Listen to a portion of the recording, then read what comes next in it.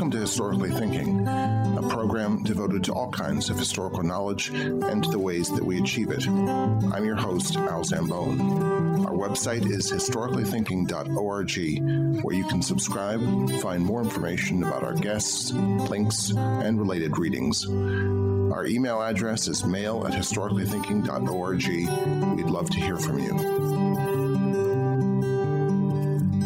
Hello, each year thousands of young Mormons push handcarts across the plains or up over the highest nearby hill dressed in 19th century clothing. Tens of thousands visit sites across the United States, particularly in the American West. Sarah Patterson argues that as the Latter-day Saints community globalized in the 20th and early 21st centuries, its relationship to space was transformed. Contemporary Mormons still want to touch and to feel the principles of their early church. So they mark and claim the landscapes of the American West with versions of their history carved in stone. Sarah Patterson is professor of theological studies at Hanover College in Hanover, Indiana. So she is the author of Pioneers in the Attic, Place and Memory Along the Mormon Trail, which is the focus of our conversation today. Sarah Patterson, welcome to Historically Thinking. Thank you for having me, Al. So this, as I was saying to you in the green room, this touched a lot of spots for me. It's American religious history, check. It's about place and space, check. It's about the sacralizing of landscape, check. So it's got all these interesting things, at least for me, in it. But I know that possibly our listeners will be somewhat unfamiliar with the history of the early history of the LDS church. So could you just give it the first 10 years to us very briskly? From Joseph Smith and the tablets on to, say, leaving for the West. Okay, this is kind of a tough task.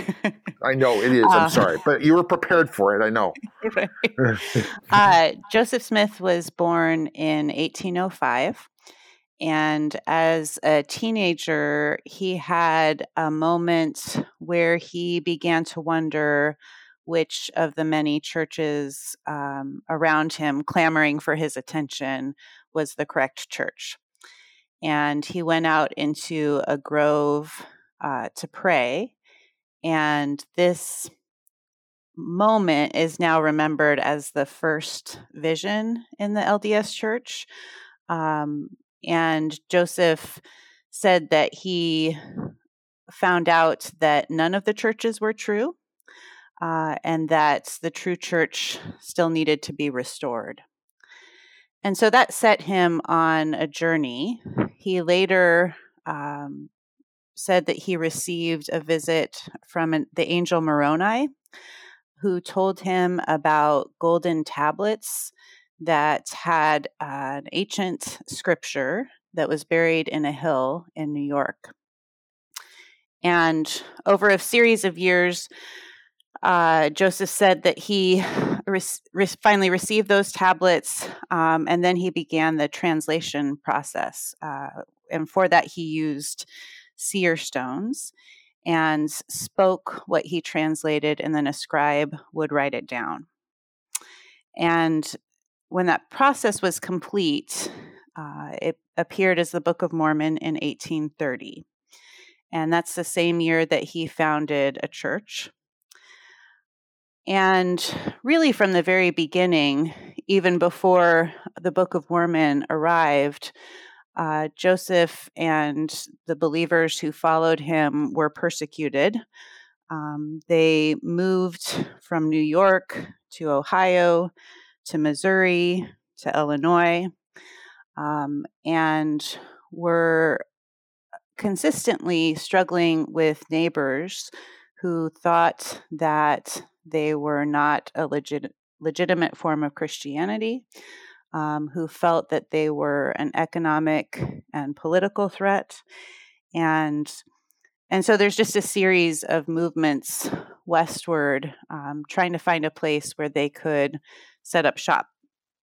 Now, this might seem kind of strange that such a group following what seems an esoteric belief system would be an economic threat.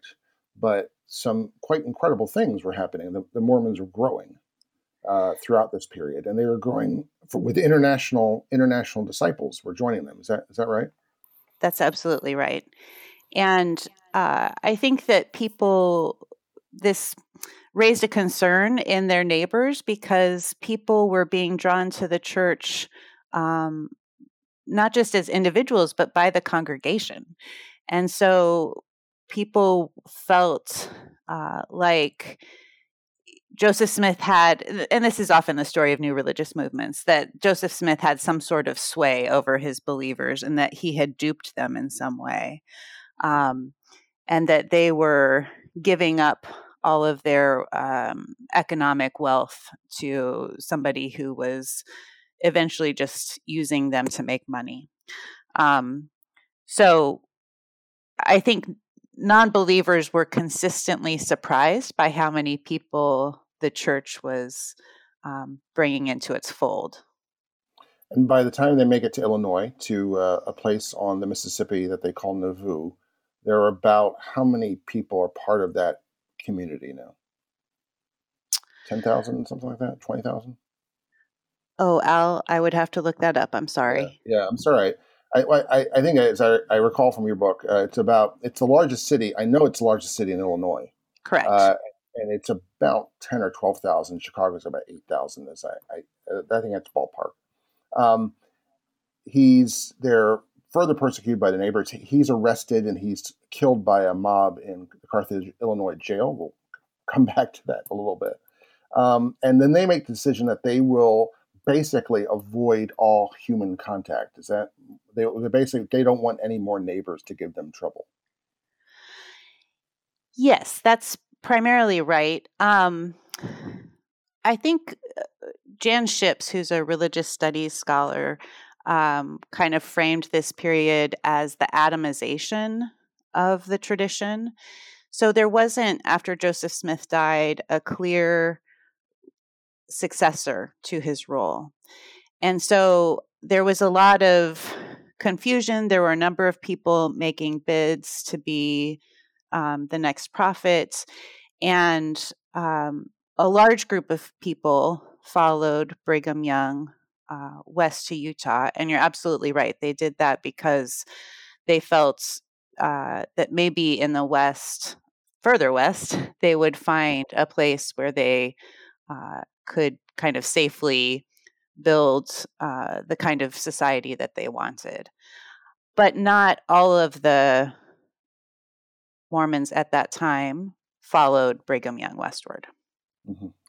Because I guess I never realized this, but the first wagon train that went out with Brigham Young is just several hundred people, a couple hundred people. It's not that many. Right. But they are soon joined by others, taking the Mormon Trail to, let's be kind and say it's the most desolate part of North America. I suspect, at least in the Great Salt Lake Basin, there's certainly a native presence there. Yes, but not as much as you would find in other places, because it's not great, Bob. It's just not as good as other places. So they arrive, and then people start to join them by taking the Mormon Trail in both wagon trains, but also famously pushing hand carts. Could you explain what a hand cart is? Because we'll need to come back to that. Sure. A hand cart was a cheap form of transportation westward.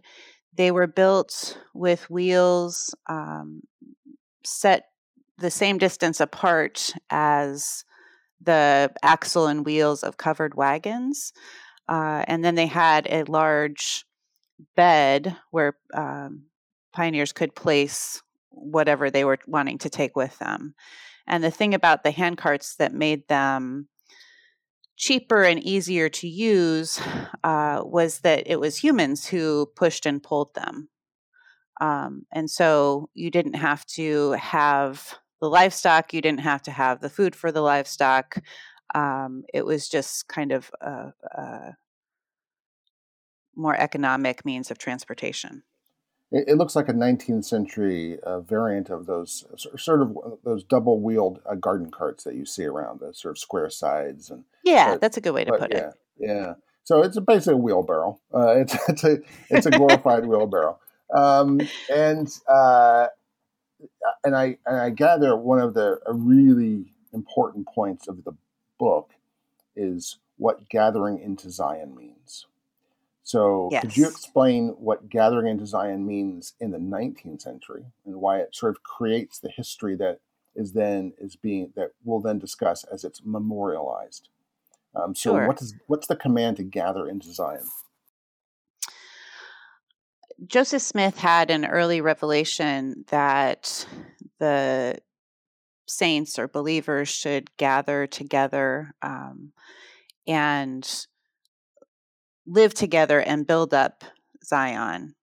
And that idea that they could create kind of the example society and everyone else would see the faithfulness and the righteousness of the people living there. And then his idea was that Zion would eventually spread all over the world.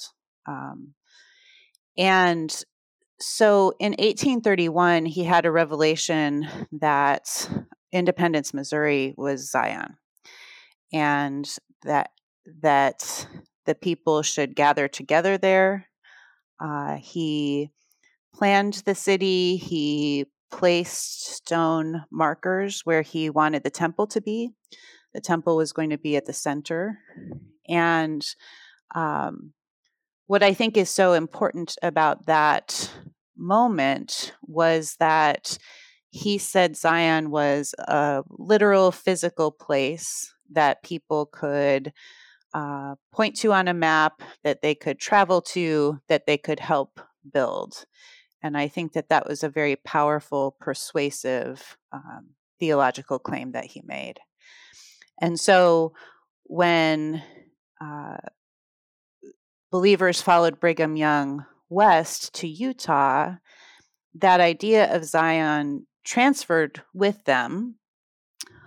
So they came to believe that Salt Lake City was Zion, but that same idea that you could point to it on a map, that you could travel to it, that you could help build it, was a really powerful uh, theology that got thousands of people to cross um, a long stretch of land and try to build a new society.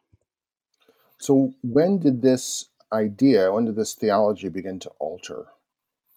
And what was there? Because it took decades, if not longer, to alter. So, how did that? And that alteration is important to your story. So, how did that happen?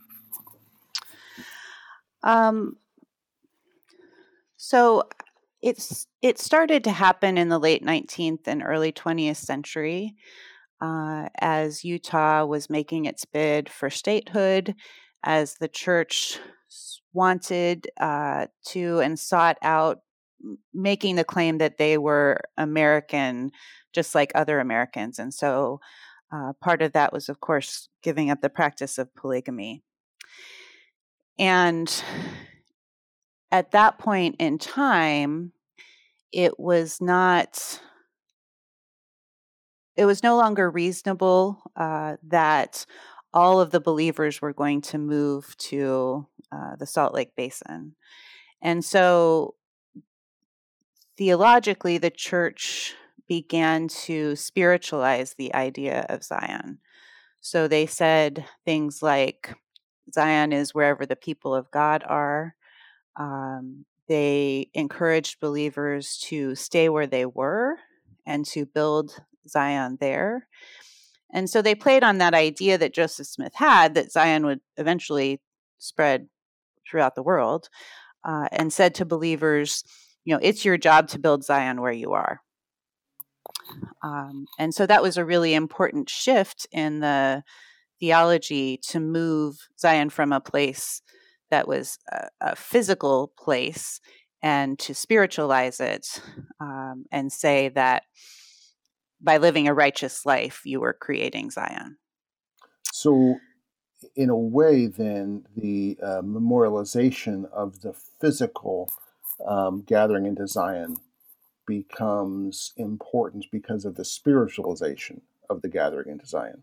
Is that, did I Yeah, get my wires? Is that yeah, right? absolutely. And yeah, so and what's fascinating about it is because not many American Christian movements or religious movements have been very interested or very good at, if they're interested in it, at memorializing space. I've Mm-hmm. thought about this continually, comparing, say, colonial Virginia to medieval England, to the England that Virginians came from, which, even if you're an arch Puritan, you're surrounded by markers of religious space, even if you've torn them down or tried to desecrate them. And so they're still there. There are steeples everywhere. There are way crosses. The landscape is ordered towards certain religious ideals. Um, no one ever recreated that in Virginia or New York or Massachusetts or anything like that. Not in a coherent way, but here, starting as you describe, a coherent process by which the place and the sacred and memory and history are all united. It's quite fascinating. Yeah, I think that that was kind of put in place when Joseph Smith claimed that he dug the golden tablets up from a hill. Mm-hmm. And then the Book of Mormon claims to be American scripture. So it's about the Americas. It says that Christianity happened in the Americas a long, long time ago. And so I think that was part of the appeal of early Mormonism, that the Book of Mormon made this place a sacred place. Um, and then when Brigham Young took the pioneers westward, they read that story as living out the Exodus story. So in a new way, the scripture sanctified the landscape. And so, yes, I think that this tradition in particular has a really powerful claim to saying that there are sacred spaces in the Americas. So let's talk about a few of the features of this memorialization. First, let's start with speaking of place. This is the place, Park, which is, I guess, comparing it to Exodus, it's that moment where the Mormons, the new Israelites, look down into the new Canaan, the new Israel. Yes, that's definitely how it's remembered. And in the early 20th century, there were a group of members who went to try to find the exact spot where Brigham Young was when he looked out over the Salt Lake Valley and said that it was the place. And that's an interesting moment because they were using journals. They were very carefully plotting their footsteps, trying to find the exact location, when that story itself had already been, to some degree, mythologized. When Brigham Young arrived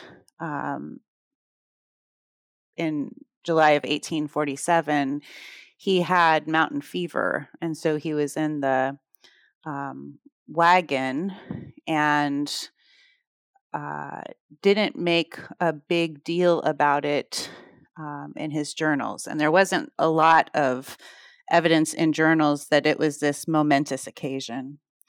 But fairly quickly, the collective memory started building that was a really important moment.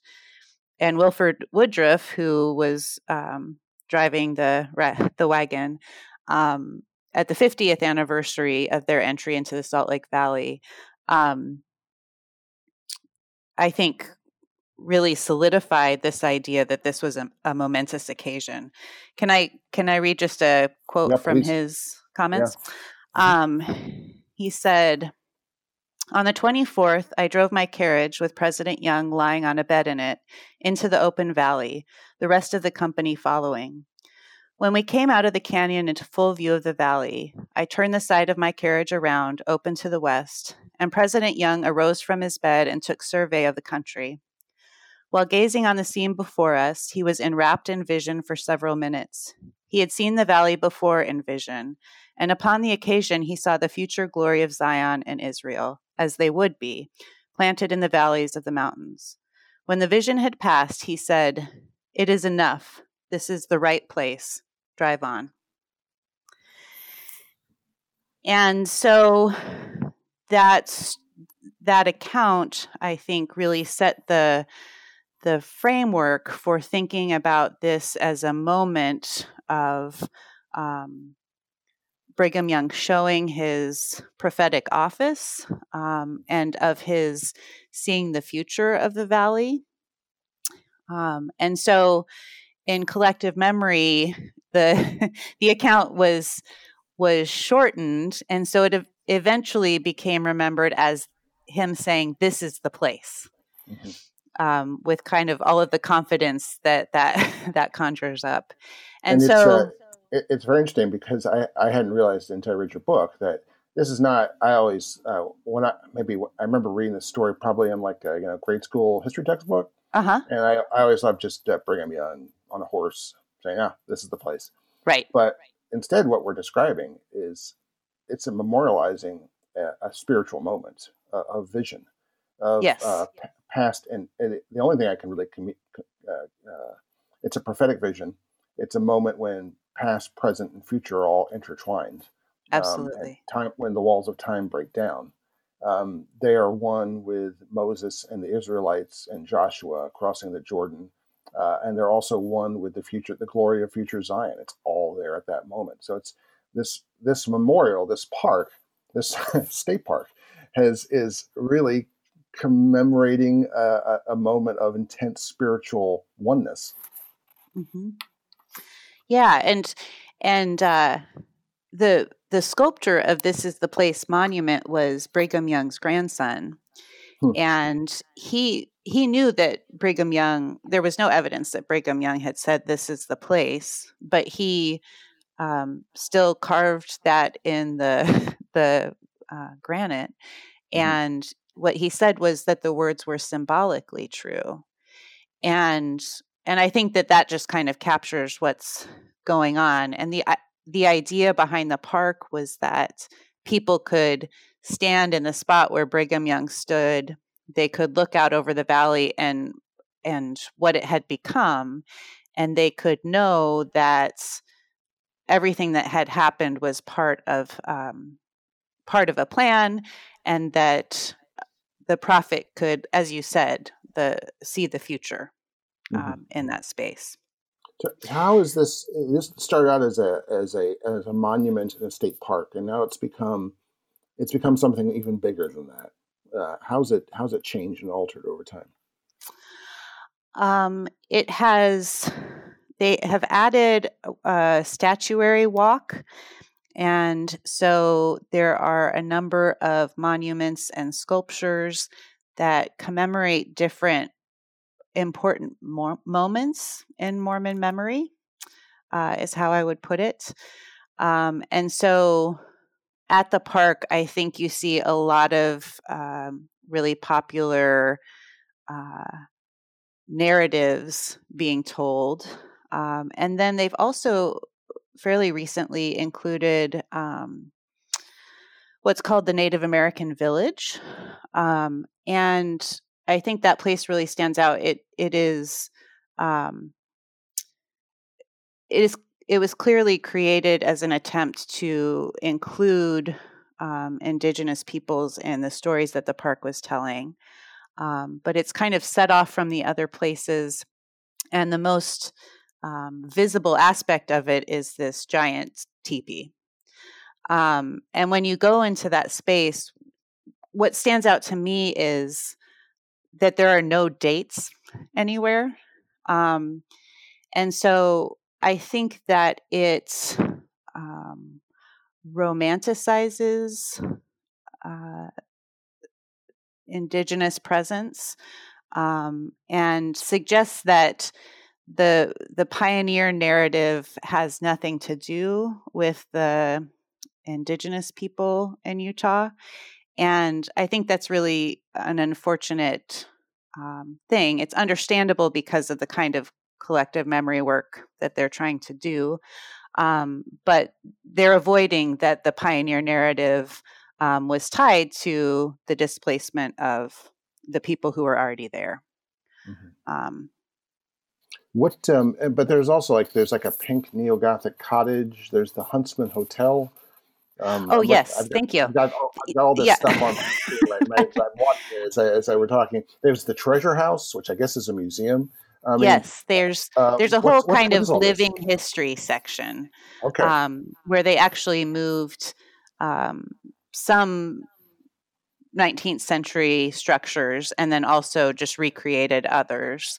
And that's part of the idea that people could go to the park and kind of live the 19th century as it was. Mm-hmm. So the living history, as the living history movement moved out from Williamsburg, it made it to This Is the Place Park, kind of. Yes, absolutely. Yeah. As it reached so many other places. Let's talk about, you use a very arresting phrase. You called the Mormon Trail a lineal temple. I love that. You came up with that, right? I'm right to think you're a genius for coming up with that. Right? Thank you. I didn't come up with it. Oh, dang it! It's a really good. I shouldn't have asked, but it's a really arresting phrase. Thank you. I mean, I found that phrase in a newsletter of a group that was working to prepare the Mormon Trail for the 1997 sesquicentennial celebration. And they used that phrase, and I thought it was just so perfect, and it captured part of what I'm arguing in the book. From within the LDS Church, what does that mean? Because we should unpack that, because that's very interesting that they use that.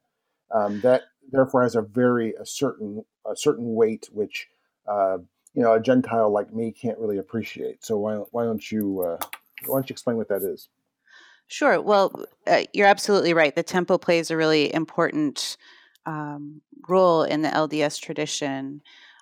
It is the place where you go to do the rituals necessary for believers to do. And so it's different from the ward meeting places where you go every Sunday, just like other Christians in the United States, to do your Sunday worship. It's a place that is set apart, and it's focused on the ritual life of the community. And a number of general authorities, that's what the leaders of the church are called, have talked about how the temple is the only sacred space in the tradition. And they're theologically trying to make the claim that no one space is more sacred or significant than another, except for this built environment where you come to do your rituals. And I think that idea of the lineal temple is really helpful in talking about the Mormon Trail, because there is all of this space making and space narrating happening along the Mormon Trail. And then there is a lot of ritual activity happening there. And so religious believers are doing the things that show that the Mormon Trail is a place that is set apart, even if theologically speaking, they might not claim that any one spot is more sacred than another.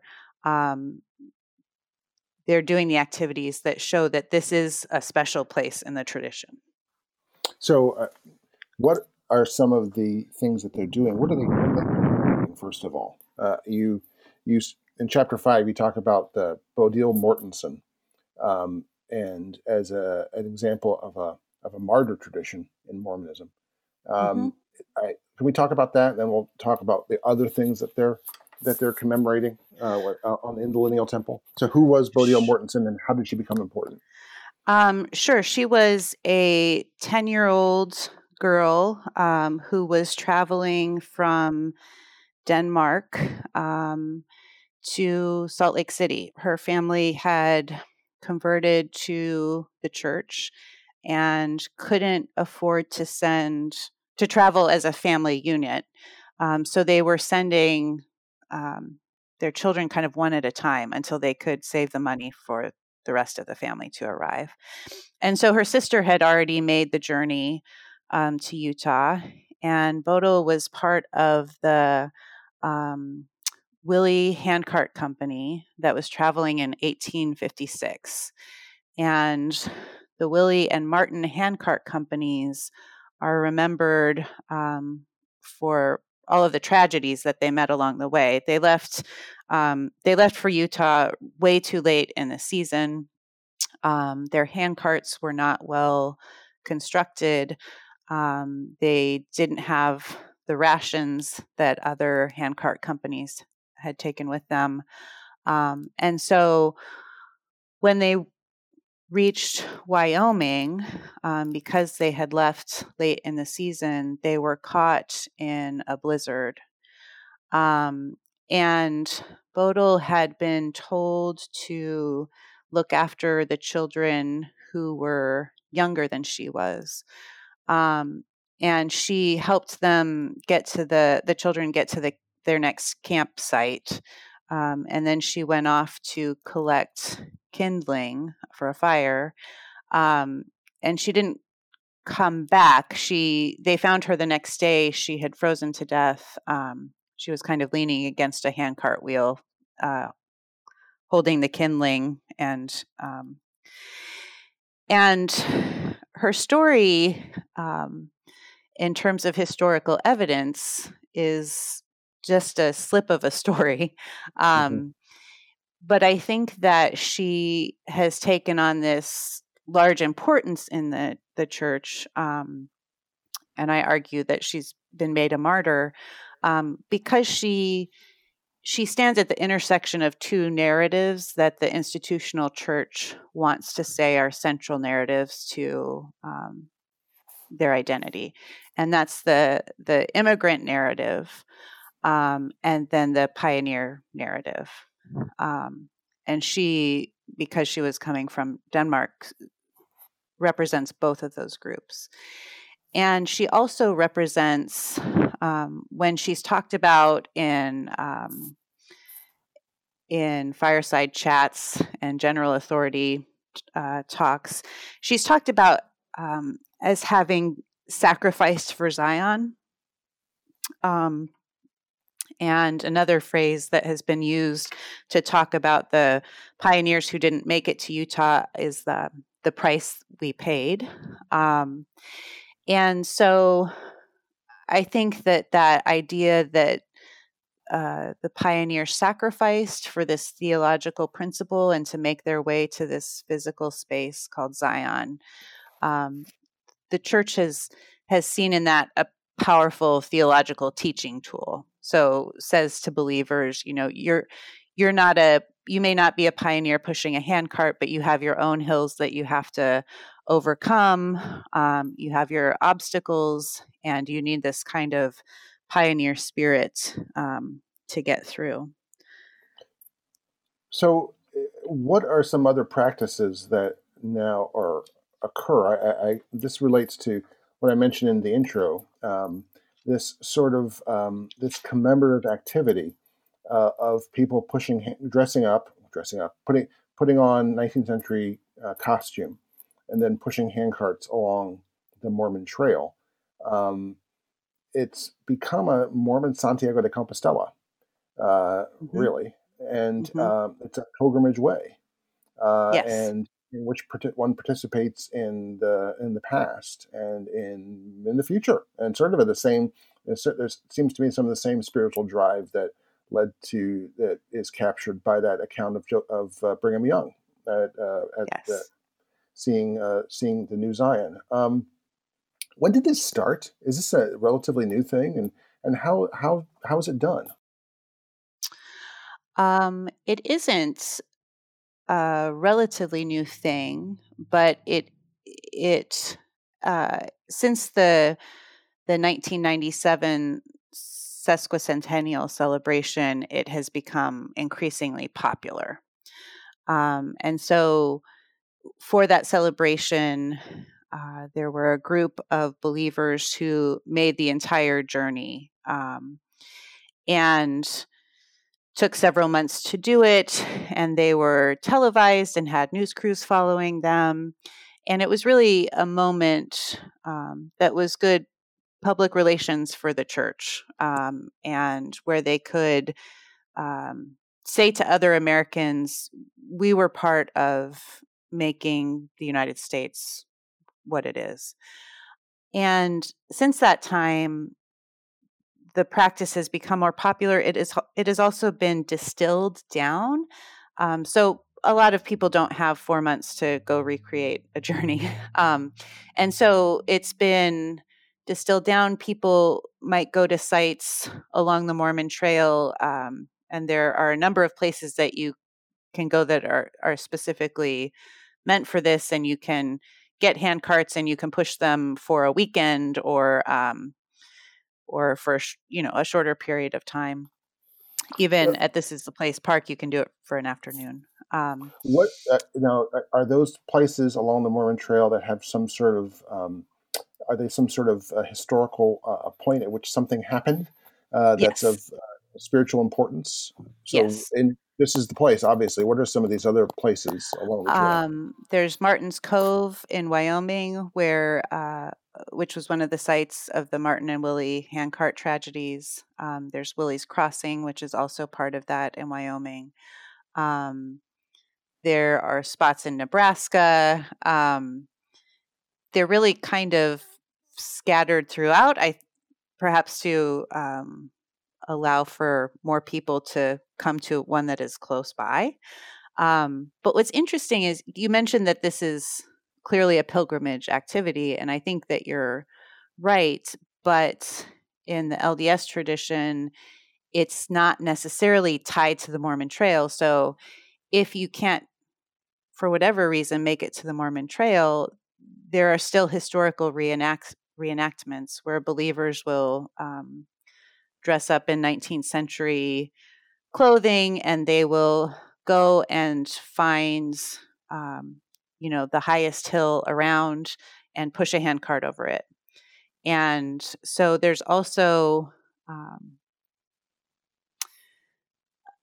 I think, a desire to interact in an embodied way with those narratives, even when you aren't in the specific location. Mm-hmm. The Before we began recording, I said to you how my aunt lived for decades across the Mississippi from Nauvoo, and so for a period of about 40 years, I've seen Nauvoo change a lot. Um, is this part of the Was this part of the sesquicentennial celebrations? The growing of historical sites like at Independence and Nauvoo, and has this become also part of a sort of a spiritual, I don't know what to call it, spiritual regimen for believers? Um, I think the sesquicentennial drove the development of sites along the Mormon Trail, but it's not the only reason that these historic sites have been built up. Um, the prophet Gordon Hinckley was very interested in tending to the church's historic sites and wanted the stories of the 19th century to continue to be um, powerful and accessible stories to people in the 20th and 21st centuries. And so he played a big role in focusing on building up those sites. And is going to one of these sites now seen as, again, we might say they might not call it pilgrimage, but is that seen as part of one's spiritual development as a member of the LDS? It's by no means a requirement, but Mm-hmm. I think it's kind of this mixture, as pilgrimage often is. It can be pilgrimage and tourism at the same Yep. time, Mm-hmm. and it can be.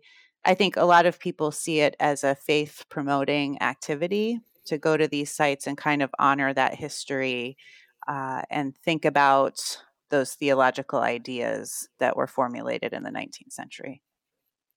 Just to conclude our conversation, unfortunately, the LDS, like other church bodies, is undergoing a great change.